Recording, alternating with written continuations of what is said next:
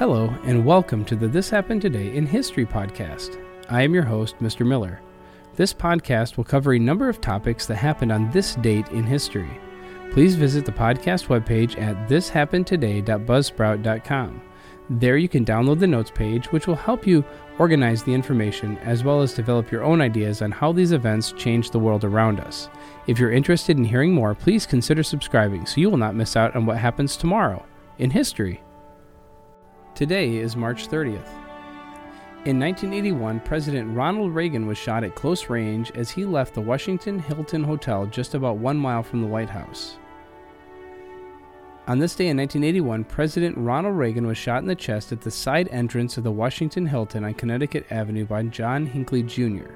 Reagan was walking to his limousine after a speech to AFL-CIO leaders when Hinckley, 25 years old, who was standing among a group of reporters, fired 6 shots, hitting Reagan and 3 others.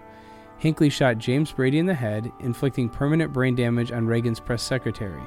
Timothy McCarthy, a Secret Service agent, was shot in the side, and Thomas Delante, a District of Columbia policeman, was shot in the neck. The latter two would recover from their wounds. Brady's 2014 death was ruled a homicide 33 years after he was shot. Hinckley was quickly overpowered and pinned against a wall, while Reagan, still unaware that he had been shot, was shoved into his limousine by an agent and rushed to George Washington University Hospital. The .22 caliber bullet had collapsed Reagan's left lung and just missed his heart. Remarkably, the president, 70 at the time, walked unassisted into the emergency room.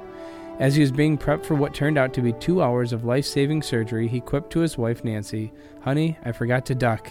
He told his surgeons, "Please tell me you're Republicans." The next day, the president, reported to be in stable condition, signed a bill from his hospital bed. Reagan's popularity continued to soar after he returned to the White House on April 11th. By the end of that month, he would receive a tumultuous welcome on Capitol Hill. In 1867, the U.S. government purchased Alaska.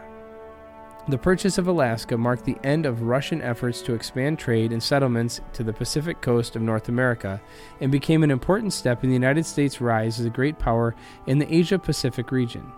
Beginning in 1725, when Russian Tsar Peter the Great dispatched Vitus Bering to explore the Alaskan coast, Russia had been a keen interest in this region, which was rich in natural resources and lightly inhabited. As the United States expanded westward into the 1800s, Americans soon found themselves in competition with Russian explorers and traders. St. Petersburg, however, lacked the financial resources to support major settlements or military presence along the Pacific coast of North America, and permanent Russian settlers in Alaska never numbered more than 400. Defeat in the Crimean War further reduced Russian interest in this region. Russia offered to sell Alaska to the United States in 1859, believing the United States would offset the designs of Russia's greatest rival in the Pacific, Great Britain. The looming U.S. Civil War delayed the sale, but after the war, Secretary of State William Seward quickly took up a renewed Russian offer and on March 30th of 1867 agreed to a proposal from Russian minister in Washington to purchase Alaska for $7.2 million. The Senate approved the Treaty of Purchase on April 9th. President Andrew Jackson signed the treaty on May 28th, and Alaska was formally transferred to the United States on October 18th of 1867. This purchase ended Russia's presence in North America and ensured U.S. access to the Pacific Northern Rim. For 3 decades after its purchase, U.S. paid little attention to Alaska, which was governed under military, naval, or treasury rule, or at times no visible rule at all. Seeking a way to impose U.S. mining laws, the United States constituted a civil government in 1884. Skeptics had dubbed the purchase of Alaska Seward's folly, but the former Secretary of State was vindicated when a major gold deposit was discovered in the Yukon in 1896, and Alaska became the gateway to the Klondike goldfields. The strategic importance of Alaska was finally recognized in World War II. Alaska became a state in January the 3rd of 1959. And in 1909, the Queensboro Bridge, also known as the 59th Street Bridge, linking New York boroughs of Manhattan and Queens, was opened. On June 12, 1909, the New York City began an 8-day celebration of the connection of the East Side of Manhattan with Long Island City and Queens, with the Queensboro Bridge designed by Henry Hornsbostel. Though it officially opened to traffic on March 30th, the festivities drew over 300,000 people, larger than the population of Queens at the time, to see the bridge lit up with electricity and hear 1,500 children sing the Star-Spangled Banner in its honor. It meant that crossing the East River was no longer an obstacle to the development of the borough of Queens. In April of 1909, a large luncheon was held at Bloomingdale's, which is located just one block from the Manhattan entrance to the bridge. After the luncheon, plans for an 8-day celebration were released to the press. There was a circus, a parade of 25,000 participants, and a fireworks spanning the river.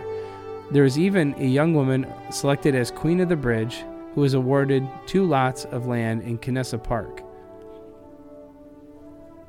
You have been listening to the This Happened Today in History podcast. I thank you for listening, and I hope that you have enjoyed learning about historical events from the past. Thank you to the following websites for their information regarding today's topics: ThePeopleHistory.com, President Reagan Assassination Attempt, Politico.com, U.S. Purchases Alaska at history.state.gov, and the Queensboro Bridge at newyorkhistoryblog.org. The music used as the background track for this podcast is Americana, created by Kevin MacLeod on Incompetech.com.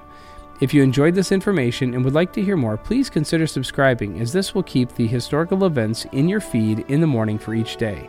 I hope you have a great day.